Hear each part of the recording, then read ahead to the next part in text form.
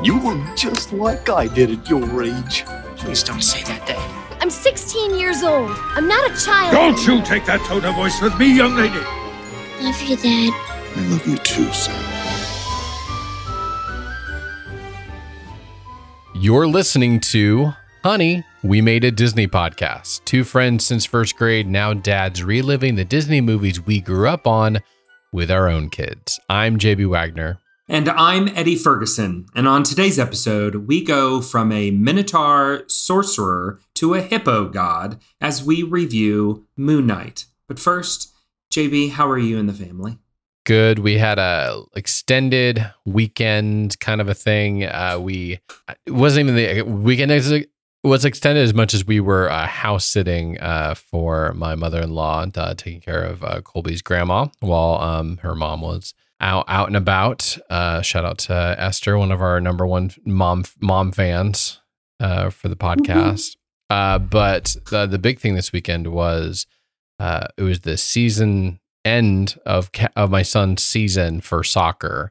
This is his third season. He had never, as far as we can remember, scored a goal before.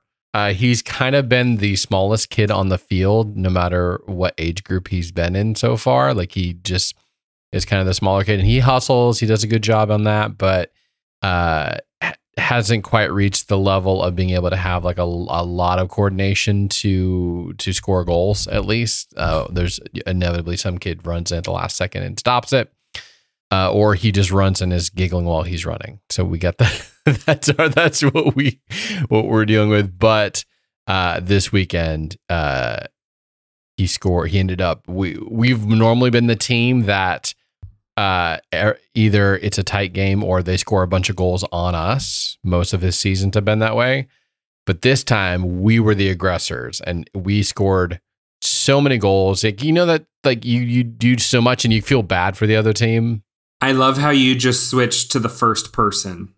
You initiated this story with his second person, his team. He scored, and then it's a we thing. That's how I talk about the Colts. How I talk about the Pacers. We almost. But you had this our championship, KU Jayhawks that just won the championship. Yes. I did have people say, "Hey, congratulations!" when I was wearing a Kansas Jayhawks shirt on, and I said, "I know, I did so much to help the team." Felt the same way here. So we were running up the goal, but it was awesome. Cash scored his not one goal, but 2 goals. It was amazing, so much fun. I did not get either on camera, but I did get one. He has the same pose whenever he does something really good. He does his Mario pose and puts his hands out like he's jumping in the middle of the air. And that's his victory dance, is like this little Mario pose. I want to see this so bad. I will send it to you afterwards. But even better than that, probably, the goals were fun. But even better with that was his throw-in was amazing. He somehow did a throw-in behind himself where he throws the ball, but he's moving forward and the ball goes up straight down and hits him in the back and goes the opposite way. And then he immediately he realized he realized he'd done something wrong, and he just like covers his eyes and he's just like, what did I just do?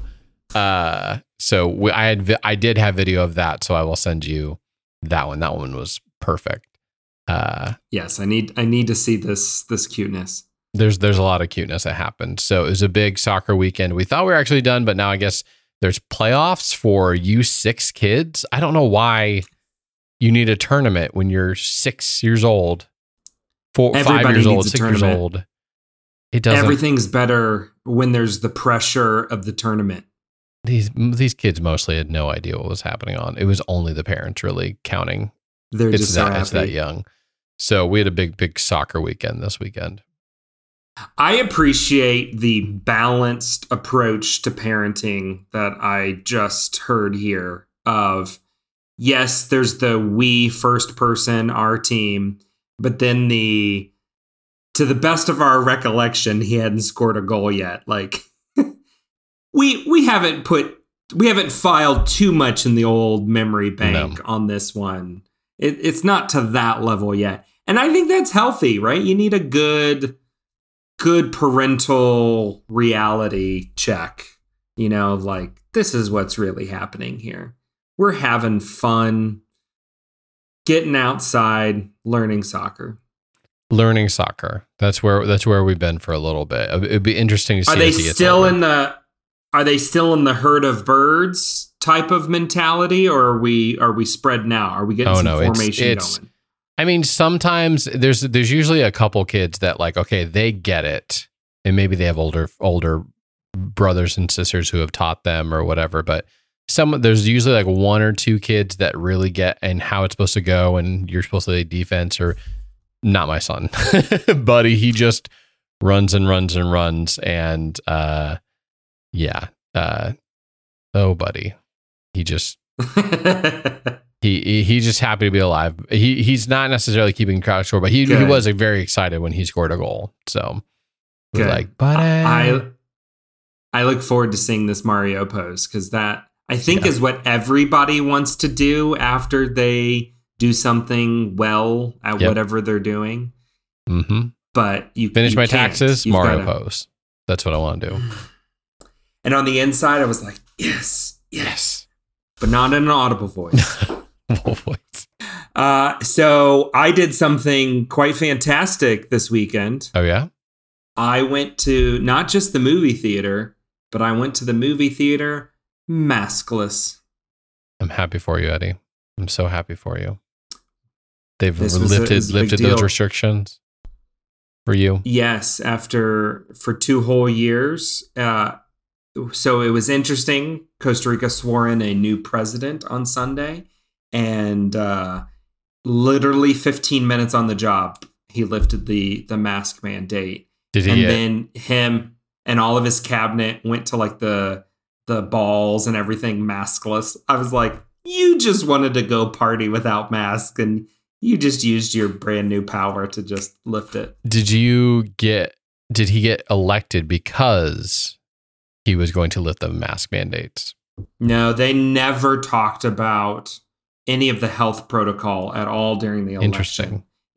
It was all just about the economy. He got elected because the economy is struggling because of the pandemic. So, but yes, I helped the economy. I went and saw Doctor Strange and the Multiverse of Madness. As did I. The new Marvel film.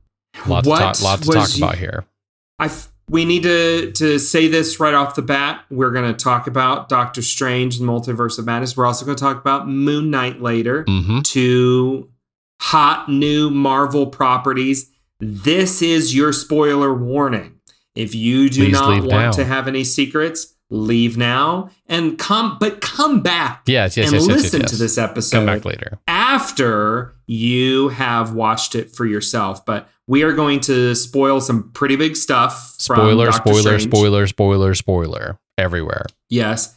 And then definitely by the time we get to Moon Knight, we're going to pick all that apart. But come back, listen to us afterwards. But thanks for listening up to this point. But now we continue on with Doctor Strange. What was your initial reaction? That is my reaction. Wow. A deep groan from inside of me. And the biggest problem I had was we just came off of WandaVision. Wanda's gone through this arc of like coming to grips with what she's done to this group of people and how she needs to let go, move on from Vision. And the very first thing she can't even get out of the show. They hinted at it at the end credits, is then she's in the Darkhold book. And then now she's the bad guy. And I was so mad because I came prepared to see a Doctor Strange, Wanda fighting together for the sake of the multiverse. Little did I know that it was going to be Doctor Strange versus Wanda. And he didn't really have much of a hope of winning because she's more powerful. And so that's what it just immediately, what is it, like a quarter, not even quarter way, like 20 minutes into the movie, 15 minutes. You're 15 minutes in and this comes out. I'm just like, this is the inciting incident, is she's the bad guy? Come on. I was so mad. So mad. Yeah. I don't think it would have been as bad if WandaVision hadn't ended on such a powerful arc. like her in the ruins of the house at the end of WandaVision is so powerful. And I think that's, I think up to this point, WandaVision may be my favorite of the Marvel shows. It's kind of hard to say, but yeah, I think it might be, just because it was by far it is the most creative. It is, and it is the most character driven of all of the shows. And her arc that she goes on in that is so powerful. And you're right, for it to just be undone so quickly, without an explanation for no build up, why it had. Yeah, there's no build up. We didn't get like an in-between episode where she's thinking about her kids, she misses them, but she's trying to do good, and then by the end of it, she's starting to trying to go towards the dark side. And the hidden scene wasn't enough. No. The hidden scene was not enough. You just see her going through the dark cold, and in that moment, you don't really even know what's happening to her. You unless you're some big super comic book fan, you don't know that that's the dark hold that she was going through, and that it had the potential of doing that to her. It all happened without us present. We didn't get to see her transformation into this darker version of herself. Ooh, we just got that's a good way to put that. We weren't present for it. We didn't get to be there for it. It's like we just saw her a year later, and suddenly our friend who was in a good place and we walked through all these journeys with suddenly is now in a much, much darker place. Like, what happened in between that this is what would happen? And they just didn't give us enough of that. This should have been like the end of this episode. Like, she then starts to go dark for this movie, but instead she starts off there. Didn't give us any buildup. My team member said, basically, if you just look at her trajectory from the time we meet her, which she's a villain, but she's like a lesser villain, still trying to figure out her powers, and to where she ended up, she kind of ended up in the same spot. She had a flat. I don't even know if it was an arc. Yeah. Because a lot of the films, she's like trying, but not really going anywhere. And then she gets an arc in there, but then what is that? Just like a divot in her overarching story where she's the same kind of person that she was from the beginning. It's almost like a loop-de-loop, right? Like she almost just kind of like whips around. I don't know. That being said, though, she's got some pretty incredible scenes as a villain through here. You talk for a little bit, because I'm so sad. It's hard to like. I never got past that moment where it's like, no, she can't be bad. She shouldn't be bad, and it's hard to appreciate. So that's why I want to let you just run with it, Eddie. So there was a level of believability. One, I love that this movie came out over Mother's Day, and the whole movie is pretty much about like, don't get between a mama and her babies. That is funny. I thought about that. Which is a true emotion. It is a true source, though. Yes, it was set up poorly. It breaks with the previous content. If we didn't have WandaVision, if we just had this, I could somewhat believe it, right? Where you're kind of like, a mother wants to be with her kids. You need WandaVision because you don't understand all of the other stuff. Comes out nowhere and has kids, yeah. It's very complicated. But the root emotion, the base emotion, a mother wants to be with her kids. And I got that. Yeah, okay. I can get that. And then, that mother happens to be like the most powerful, being in the multiverse. Okay, here we go. Let's watch this. And then you put this whole craziness and this whole madness in Sam Raimi's hands.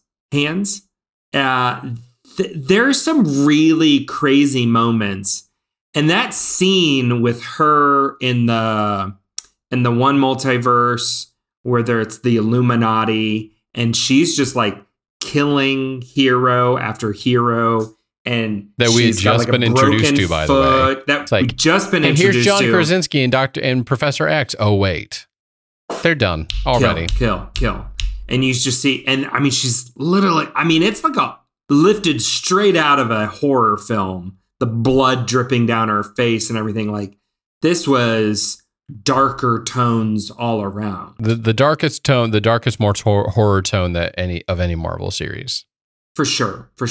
Both of these that we're looking at here are some of the darkest that we've seen. I don't know that I would characterize Moon Knight. I mean, there is some, but this is the horror in Doctor Strange for sure. It's a different dark, but yeah. But yeah, on that scene though, that was such an interesting, just kind of like, here it is, and then boom, it's gone. Yeah, the Illuminati. The introduction. Is that what you're talking about? You had Captain Carter, which was a nice nod to What If? And hopefully we get more of those. I went back and rewatched and then watched some that I had missed in preparation for this. And somehow I had missed the zombie episode of What If. Oh, yeah. Loved that. But when that one ended, I was like, no. I want more. Like, give me a whole movie of that one. Zombie Wanda. But you definitely, the zombie. You get shades of that here. You get shades of that. And then Doctor Strange as a zombie as well. But let's just talk about it. Professor X coming, Patrick Stewart. Mm-hmm. That, and then the whole, he looked straight out of the Saturday morning X-Men cartoons. And they used the theme song in that moment. Yep. Did you hear that? Mm-hmm. And then good on Marvel to just some big old fan service and making John Krasinski Mr. Fantastic and bringing him out. Because that was a fan push, right? That they'd been circling each other for years. For him to be, I forget the character that he plays in the Fantastic Four, which they're currently working on. But the professor from that, we'd been looking for that. And so that was exciting to see him. But he's not been casted or anything. This was pure, straight out of nowhere. It's still so weird for them to go to the length of showing us these new characters that are literally there for like a scene, 2 scenes, and then kill them off immediately. It just, they're in the kind of the courtroom, and then they're in the, It's like, are you trying to open the door for us to see some of these other? And I understand the Peggy Carter and the new, the different version of Captain Marvel. I get those, and whatever the voice guy was, that was kind of odd a little bit. He's from the Inhumans, which that show was awful and got canceled after like a few episodes. I loved seeing Professor X. And maybe because we already had a series with him that I felt a closer tie to him and had more feelings. And you get the vision where he's trying to help Wanda, and then flipping Wanda, the evil Wanda, comes and like snaps his neck in half. And it's like, oh my God, what just happened here? When that happened, I was like, ah. Yeah. But it still felt like we just entered into, we were introduced to this random group of people that were supposed to be this like behind the scenes orchestrating things, and they were so inept in this movie that it was just kind of frustrating to see them, be around them, and then all of a sudden they're gone, and who knows if they play any sort of role in any other thing from here on, because that was another multiverse. I think that keeps on bringing me back to the thing I was kind of worried about at the end of Loki, where we were just going to be in multiverse where literally anything is possible, anything can happen. So it almost feels like nothing matters. So I didn't have the mind bending. My brain never hurt with this film because they didn't try to do anything crazy. Like I got, okay, this one girl can jump from place to place. She can take people with her. She doesn't really know how to handle it. I don't have to worry about the repercussions. Like this is another multiverse, but I was still like, nothing totally mattered in this other than making sure that no one gets her power to jump from multiverse to multiverse. Sorry, I'm done. I'm off my soapbox. Well, I'm now confused after watching this movie, and I know it's been building up to this, but like, what are we dealing with here? We have multiple dimensions, right? That was established in the first Doctor Strange. Then with Loki, we get this strong discussion on different timelines Yep. and how there can be a divergence within the timeline. And then now we get multiple universes in the multiverse. Are those all synonymous or are they all different? I think function. I think the last two are synonymous. I think multiverse and Timeline timelines and multiverse multiverse are the same thing. Because I think I watched in one of the 50,000 Easter eggs in the movie, which is a whole nother thing of like, is this movie just a giant Easter egg hunt? They talked about how when two universes get too close together and they can bounce off each other and one can overtake the other. They had hinted it in some of the animation stuff that they were doing.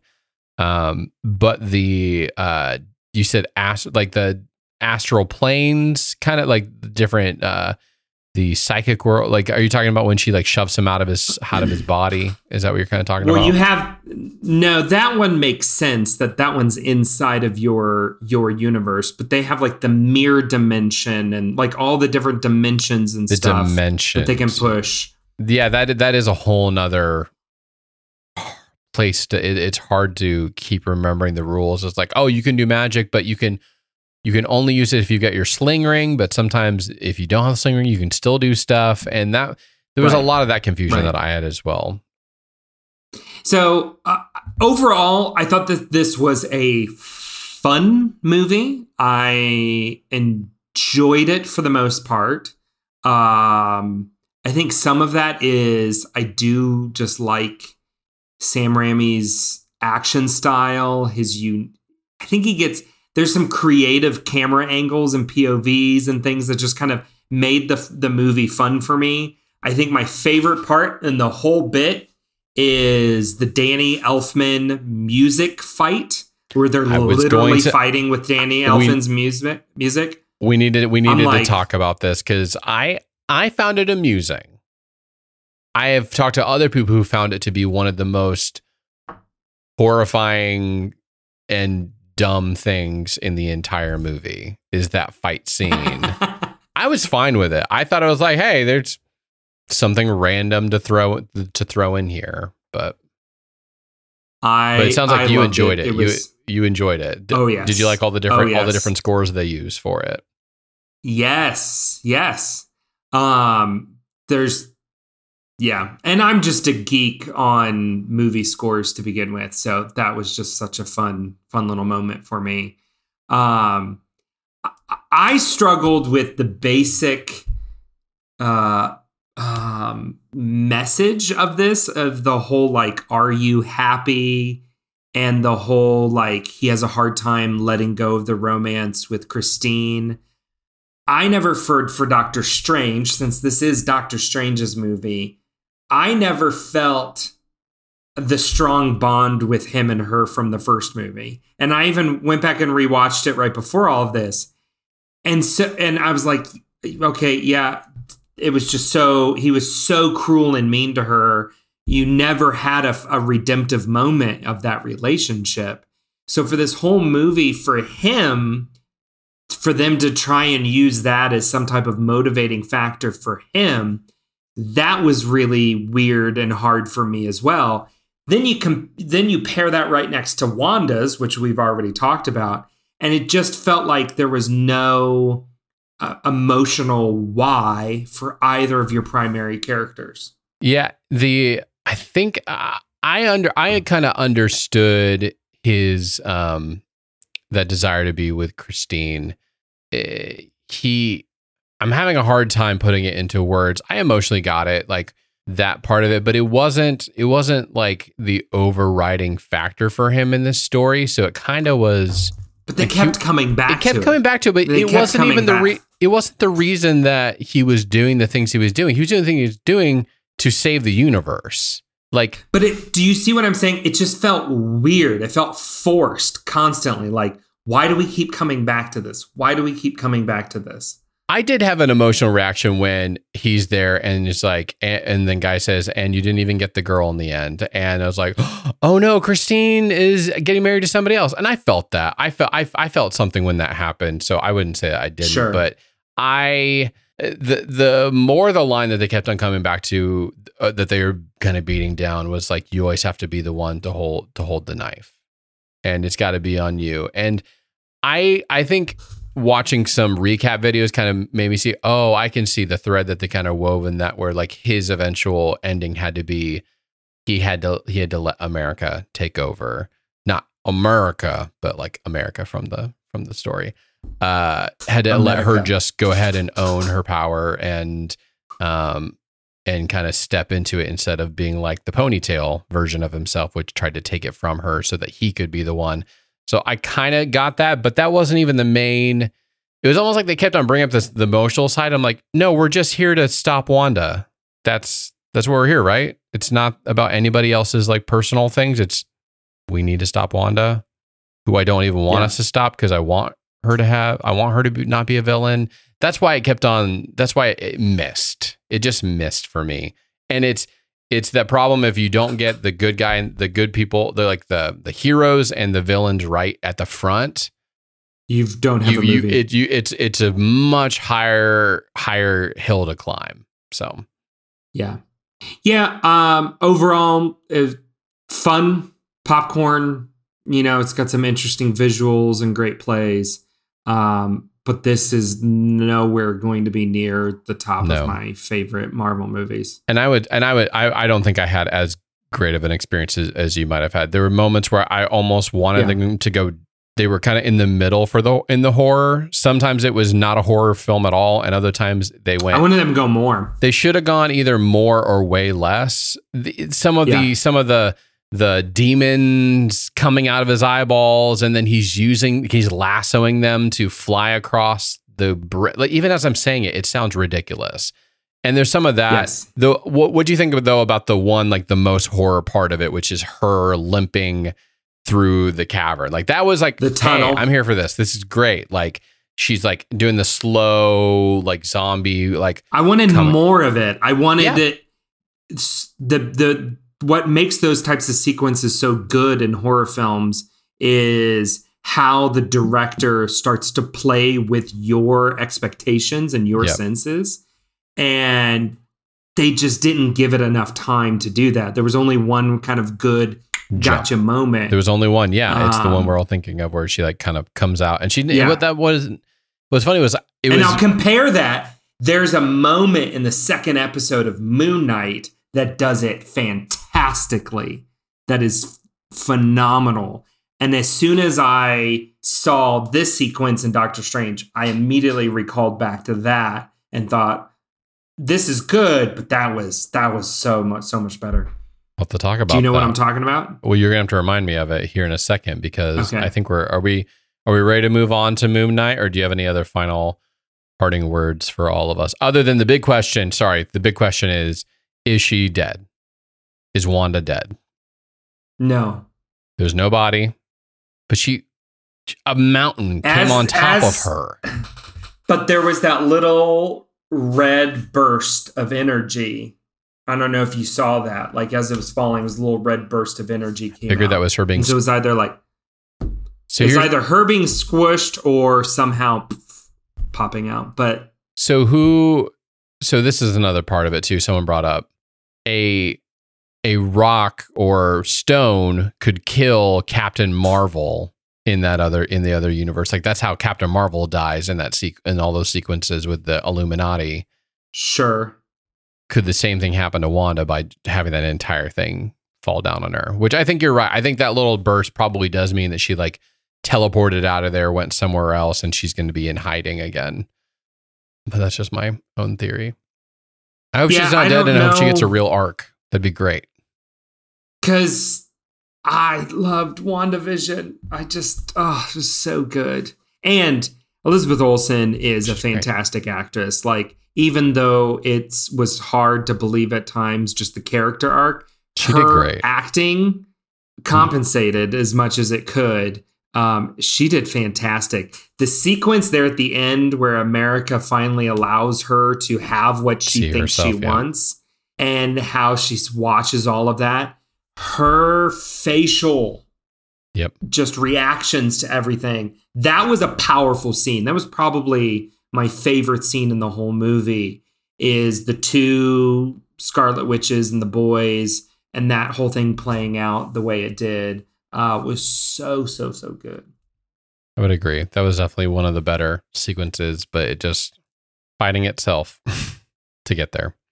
The first Doctor Strange, where does that rank in Marvel for you? I mean, not officially rank, but like, what's your feelings on it? It's fine.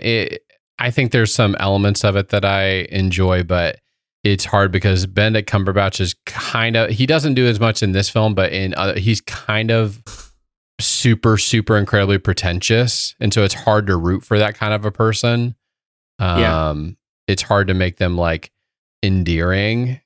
I don't know how. It's a testament to Iron Man and what Robert Downey Jr. did with that character to be incredibly pretentious, and you want to hate him but you love him. And Benedict Cumberbatch doesn't really have that same level on the I feel really bad for him, other than like little moments with Christine. But so I agree with you totally. Doctor Strange has never been a character that I've really connected with and liked. Even I think maybe my favorite of him so far was Spider-Man No Way Home. But even in that, it was just a little like, it feels a little throwaway. Yeah, it is. But anyways, I am excited for Thor. That's the Marvel movie this year that I'm quite excited about. And the full trailer was before my showing, and so that was my first time to see it up on the big screen, and that got me really jazzed. Got you excited for it. I think we got some good things ahead of us, for especially at the end of this month. There's a May 27th is going to be a big day. Stranger Things and Obi-Wan Kenobi, and then also Top Gun, all in the same day. I don't know what I'm going to do with myself. I don't know what I'm going to do first. No, you got to tell me now. Which one are you going to do first? I might go see Top Gun Thursday night. I can. Top Gun is the one that can move. It can go wherever. It's really going to be a question mark of like we might have to watch. This is what it is. We're going to have to watch we have to watch one of the Obi-Wans right away, because then we need as much time as possible to binge Stranger Things.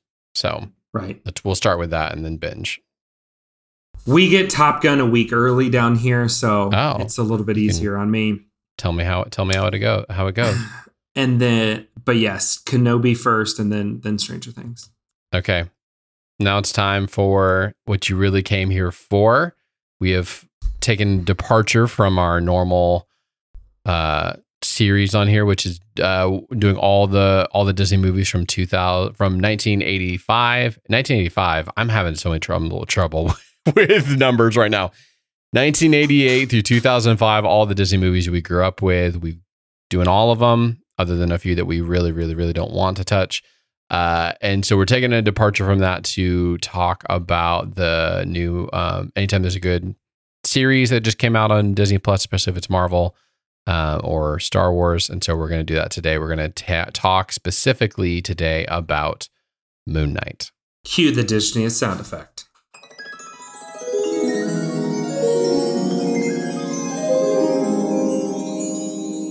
Okay, so IMDb description for Moon Knight. If you haven't already listened to us talk about it a little bit in the preparation for it to release, and then the first episode, which we kind of teased a little bit, first 2 episodes, I think. So here you go. This is the IMDb description for Moon Knight. Stephen Grant discovers he's been granted the powers of an Egyptian moon god, but he soon finds out that these newfound powers can be both a blessing and a curse to his troubled life. Interesting. I feel like we needed a little bit more context, but it is 2 sentences long, so maybe that's enough. It is. It does give a lot. Did you have any context of who Moon Knight is? Zero. Prior to this? Zero. Me too. I knew nothing other than he couldn't sleep. That's literally that's it. That's all I knew. And that's not even true. That's not even like an accurate representation of what his issues were. But I will say, after the first episode, I was very excited that it was Oscar Isaac in this role. That he just did fantastic. Let's just get that out of the way right off the top. Oscar Isaac puts in probably one of the top 5 acting performances of the whole MCU. Mm-hmm. Like, this is just masterclass. It's flawless. It's a flawless doing 3 personalities, especially at the end. Yeah. When he's like full on jumping back and forth between the two of them. Mm-hmm. Just like this is why you're one of the greats. So, and it's distinguished enough. Like, James McAvoy in Split is phenomenal as well. Ooh. When he does a very kind of similar thing. Which one do you like better? Ooh. I think that's a hard one to compare because James McAvoy has to do so many like 7 and so or something. many different.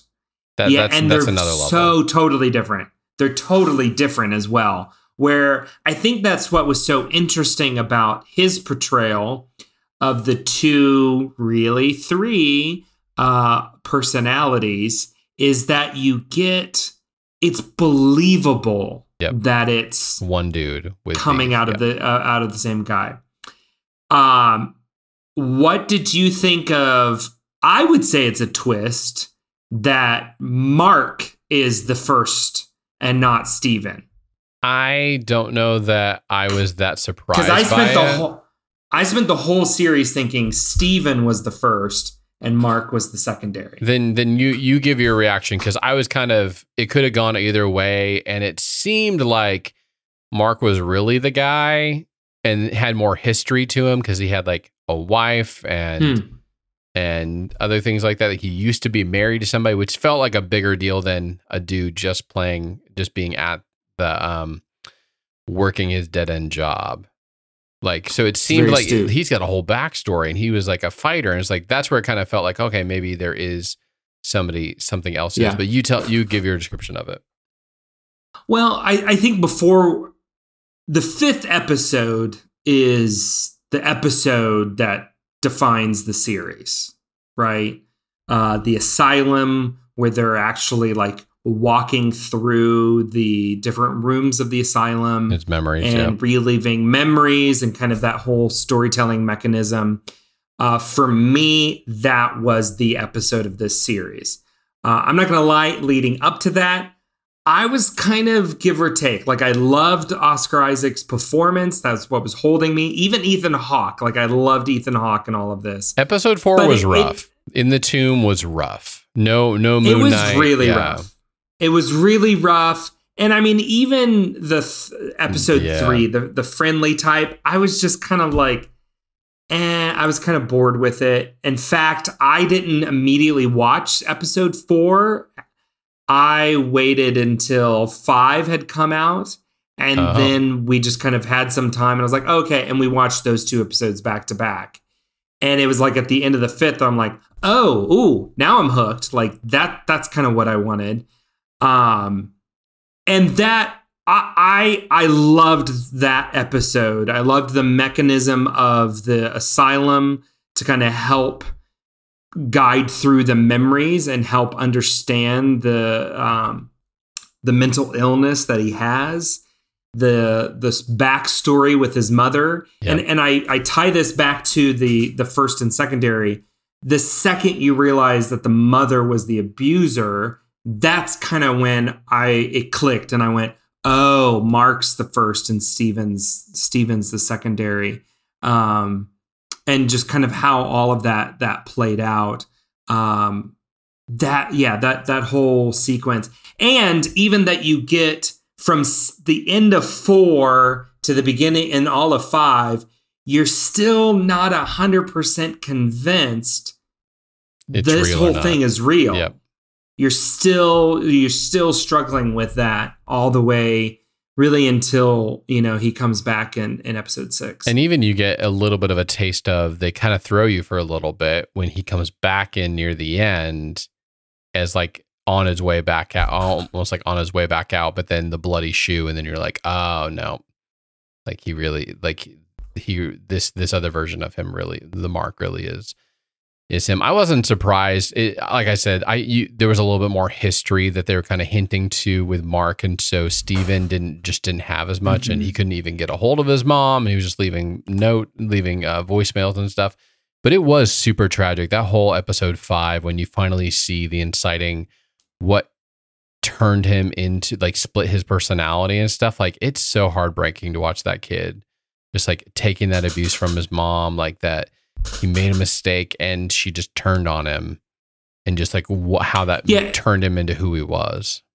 And they portray it very accurately. And I think it was good to see something that is serious, that afflicts a lot of people, that causes a lot of pain and issues, portrayed in a way that I think, one, yes, it's entertainment, and it gets people to think about it and to watch it, but does it in a tasteful way that allows people to understand why this happens to people, and understand the trauma that can happen in the way that the brain is designed to try and protect itself. Yep.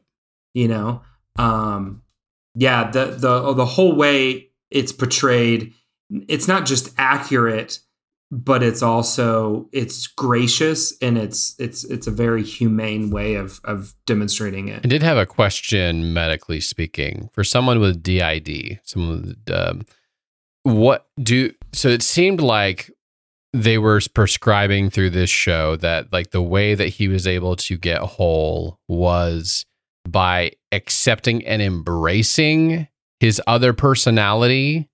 Like, that's basically how they, like, Osiris opens up the doors, because he embraces and he loves Mark loves Steven in the end, which is shades of the Loki stuff, but it's not as weird as the Loki where he, like, falls in love with himself.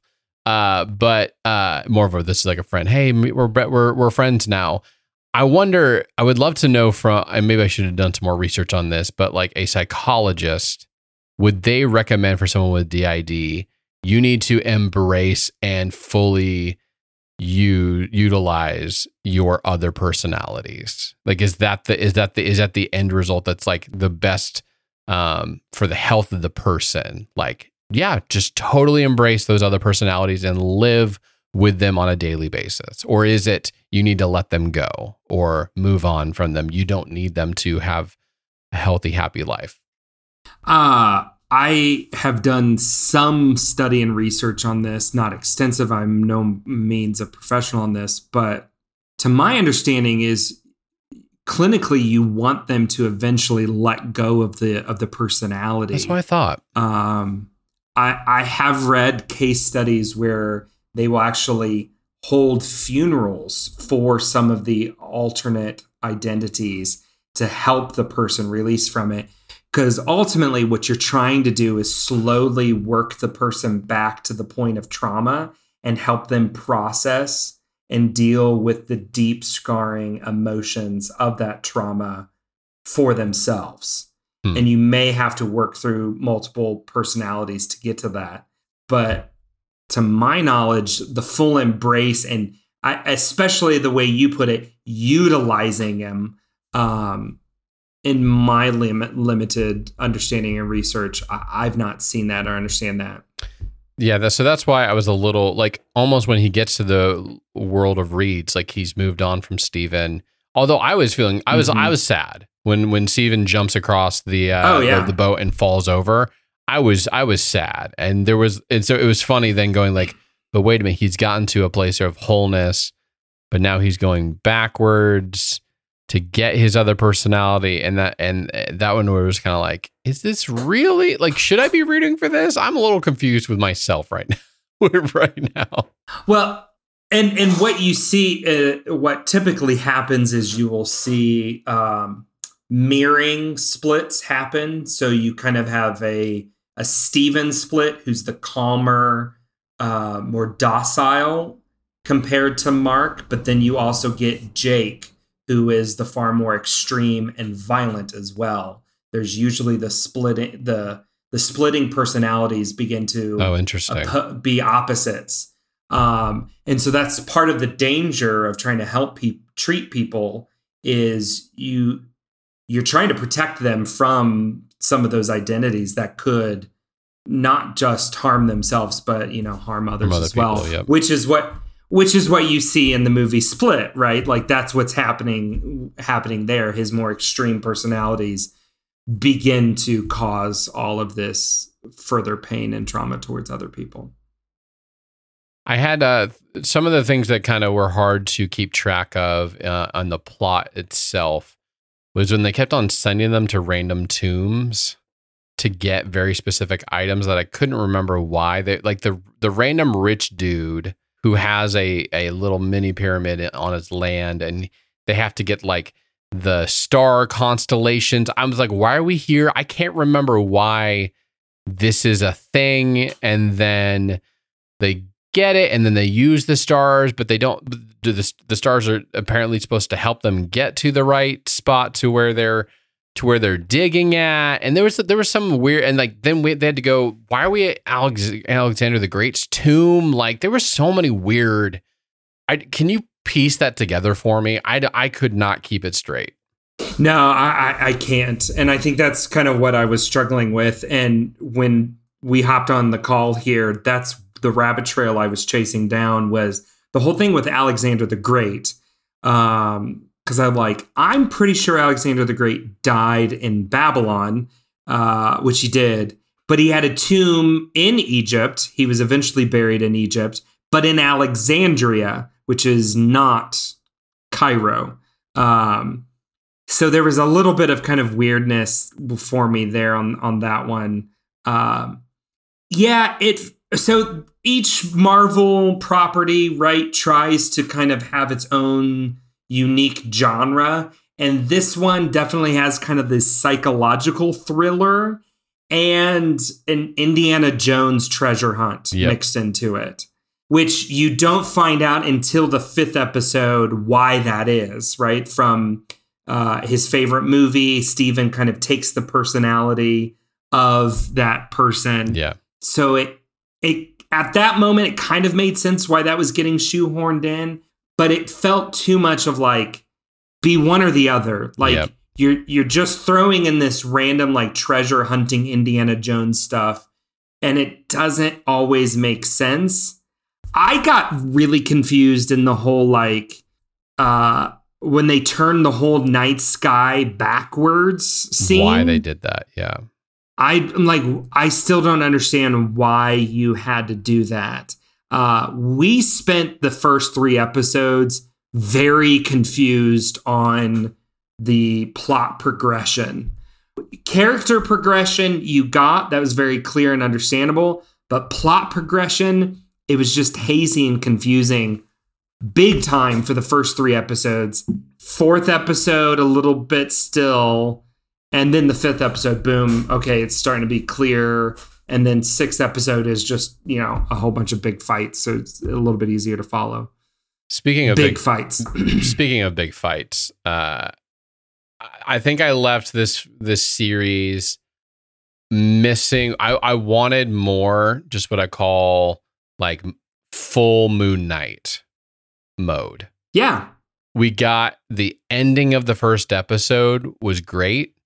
Like just seeing him fully, I was like, okay, great. Now we're gonna get a lot more of that in the series. And half the time he spent jumping back and forth between like Mark had control for a little bit, then Steven had control for a little bit, and it was frustrating to see Steven as him because he doesn't know how to do all the things. Then he'd blip and you wouldn't see what happened in between. And then we just had no Moon Knight for 2 episodes or an episode and a half or whatever. No, it's 2 episodes because Khonshu is in a statue, and so we don't get that for a little bit. And it's just, I left wanting, I didn't get enough of this is a great character with amazing, it's like if you never got to see Captain America being Captain America. It was, you only got in snippets. And so I felt a little like, it felt lackluster in that I never got to just see Mark for a full episode doing his thing.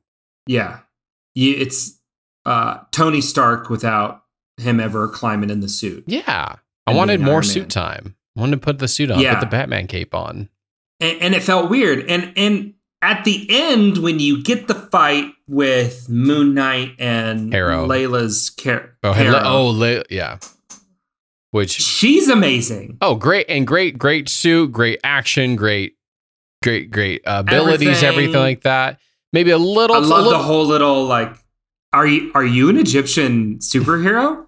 Yes, I am. You know, maybe a little too Wonder Woman 1984 on the outfit, sure. But there's really not too much you can do if you're going to be the scarab creature. But no, I loved it. I loved her. Like, I'm hoping that we get more of her, but you are 100% right. I think the weakest part of Moon Knight is that there's not a lot of Moon Knight. Yep, real Moon Knight, not fake like Steven Moon Knight. Like I want Mark Moon Knight. Yes. So on that, you brought up Khonshu, which is such a fun, weird. It's weird. I don't know, character. I loved the scene in the second episode in the storage locker. That's the one I was referring to earlier with Wanda, where the lights are blipping. Yeah. And you see him, you don't see him, you see him, you don't see him. You see kind of a shadow, then you don't. Like that directing, I mean, how that whole sequence was staged and shot, that was so good. I love that level of suspense building that was received there. So this is interesting now that I'm kind of processing as I'm going through. The first episode and a half, anytime Khonshu talks or is on screen, it's very sinister and it's very like, oh no, we don't know if we could trust him. Is he gonna take over? He's trying to take Layla to be his app. Like there's so many things. But the moment that you go into Harrow's world and he basically he kind of neuters Khonshu. Just in like, is he talking again? Don't listen to him. He can't do anything. It's just wind.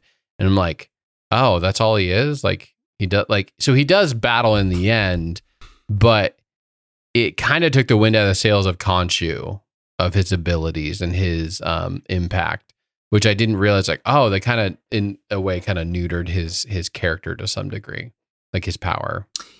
Have you seen the theories that Khonshu was the one who killed Mark's brother? Oh, no, I haven't. To get him to lead him to. That's a long play though, from like childhood till he is There's battling. A couple of Easter eggs. There's like these dead bird skeletons, like the entrance of the cave leading up to it.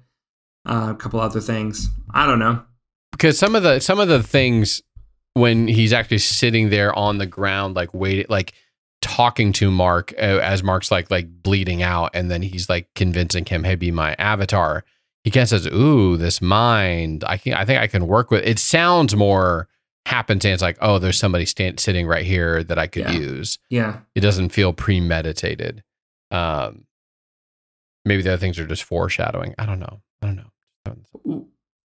The whole Egyptian gods with avatars like possessing people, and the kind of coming together for judgment moments and everything. That was just it was just too much for me. It didn't feel like a superhero film. Like even with Doctor Strange and the whole like mystic art stuff, it's still like, okay, I'm seeing how this is connecting to a superhero stuff. With all of that, I just never felt or saw the connection to it. And maybe we come back to what we said earlier of it's because there wasn't enough Moon Knight. You didn't actually see the superhero sequence. But I felt like I was watching more of a cool Egyptian historical fiction series than a Marvel superhero series. Yeah, it was very supernatural. Supernatural is not even the right word. It was very mystical, mythological, but you're right, it wasn't very superhero-y.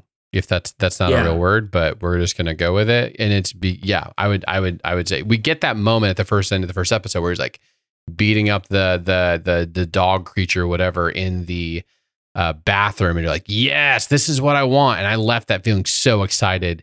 and then kind of ultimately left out on some things because we just didn't get that. We didn't get them at all. Yeah. Got them a little bit in little pockets. A little bit at the end of 2. Just so little. It just frustrated me every time that Steven was in control and Mark wasn't. I'm sorry. I was endeared by Steven, but I wanted him as a supporting character, not as the main guy. And it was so frustrating to see him in charge and just like, no, I'm in charge now. I say what we're going to do. And he just wanders off and does his own thing. And Mark's like, just come on, man. Come on, come back into the fold. Give me the suit. When was the first time that you saw Jake?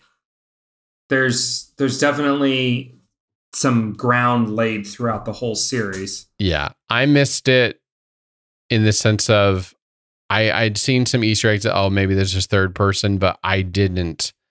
I completely missed it that Jake was present in some of the doctor's office things with psychologist Harrow. I completely missed out that no, that was Jake talking there for a little bit. And that was my first realization when I heard him talk, and I was like, hold on, that's a totally different person. It was still fairly close to Mark though. Like at the end, that was the most distinct Jake when he's in the car with him and they roll it down. The end credits scene, that was the most Jake. I felt like the one in the doctor's office wasn't fully Jake. I don't know. Maybe that was his personality coming to life. No, the Jake in the back of the car at the car at the end of the Easter egg video or whatever we're gonna call it when he's driving it, he's speaking in Spanish there. Like that character speaks mostly Spanish. And in the doctor's office, he's speaking with a Spanish accent. He's speaking English with a Spanish accent. I wish they would have just gone full on and just showed us then like a snippet of him speaking in Spanish. Yeah, it's like they didn't want to totally reveal it till the final piece of it, because that's how you get the reveal of the end of that. But at the same time, the flashbacks in the first couple episodes were amazing. Like when he blacks out and then he wakes up and chaos has happened. Those were awesome moments. That really was what grabbed me in the first couple episodes for sure. Will you go back and watch any of this?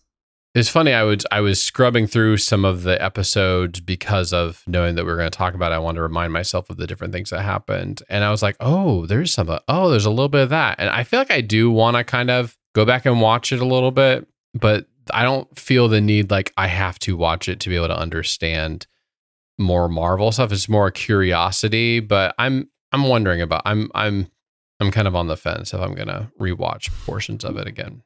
Well, this one's an interesting one. There's no tie-in to any other MCU character. And we still don't know if we're ever going to see Moon Knight ever again. Like none of the directors, writers, actors have been signed or anything for any future projects. Yeah. You're just kind of like, was this a one-off? I'm looking at Google right now, and it says that the Moon Knight creator reveals an Eternals cameo was cut from the series. So evidently there was more of a tie-in at some point. Was that because the Eternals flopped and nobody liked it?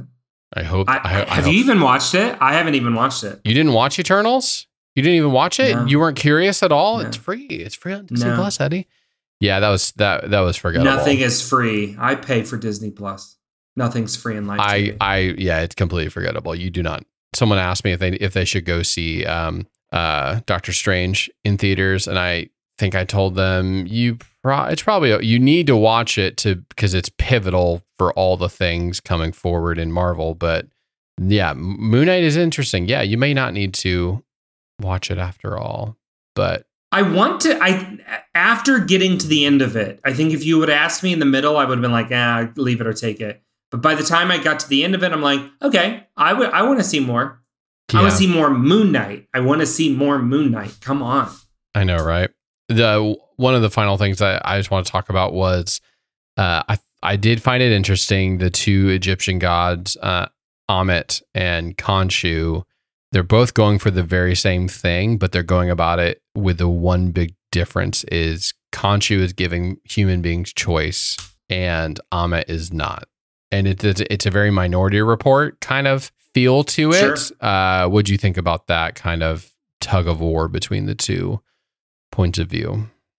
It took me a while to understand that that's what it was, just because I felt like Khonshu, like over the course of the series, it was hard for me to understand that. Just because Khonshu, you just didn't really know who he was or good or bad. I felt like the series as a whole, I would have felt the stakes higher if that could have been established a lot clearer at the beginning. And then part of that is you're working through the filter of these are terms, names that we are not familiar with. Yep. And so I'm like, where was the like, hey, let's brush up on your Egyptology here real quick before you watch this TV show. Like, can we get a quick little something? And then maybe, but I was so confused for the first couple episodes, just trying to track. Oh, okay. Yep. That's that god. There's okay. And then there's this one, it was a little too much for me. So by the end of it, I don't know if I felt that tug of the two perspectives as much as I should have. Overall, episode 1 probably was the best episode for me. I don't know that any of the following episodes topped it.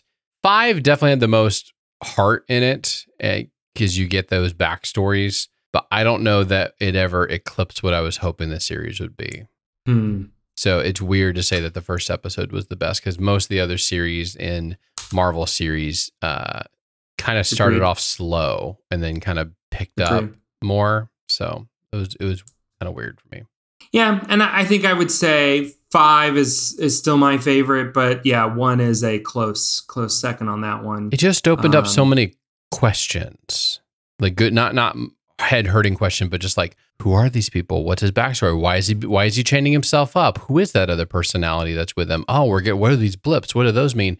It opened up so many question loops for me that when they got answered, I started being like, oh, it's okay. It's okay. Where's Moon Knight? I want more of that guy from the last scene from the first episode, and we just never got him. But do we rate these? I can't remember if we rate these standoff ones. I don't know because I didn't go back and check when we did the whole ranking system. I don't think we did. I don't know that we can rank it. It's hard to rank a series. What are the other Marvel series we have so far? We've got WandaVision, Falcon and the Winter Soldier, Loki. Are those our only 3? Oh, I mean, we've got, if we wanted to go into Mandalorian and What If. And, oh no, I'm thinking Marvel. Marvel. Yeah, we have What If, but those are the big ones. Yeah, I don't know where this falls in all of that, and neither do you. Yeah, it's probably in 4th place out of the 4 Marvel TV shows, live action TV shows. I don't know. Like, What If? I don't know. I was falling asleep on a lot of them because I was like, this doesn't matter. They ended up mattering a little bit more than I thought, but I was saying of the 4 live action. I mean, I think I'm so I don't count What If. Let's rank them. I think I'm going WandaVision 1. Agreed.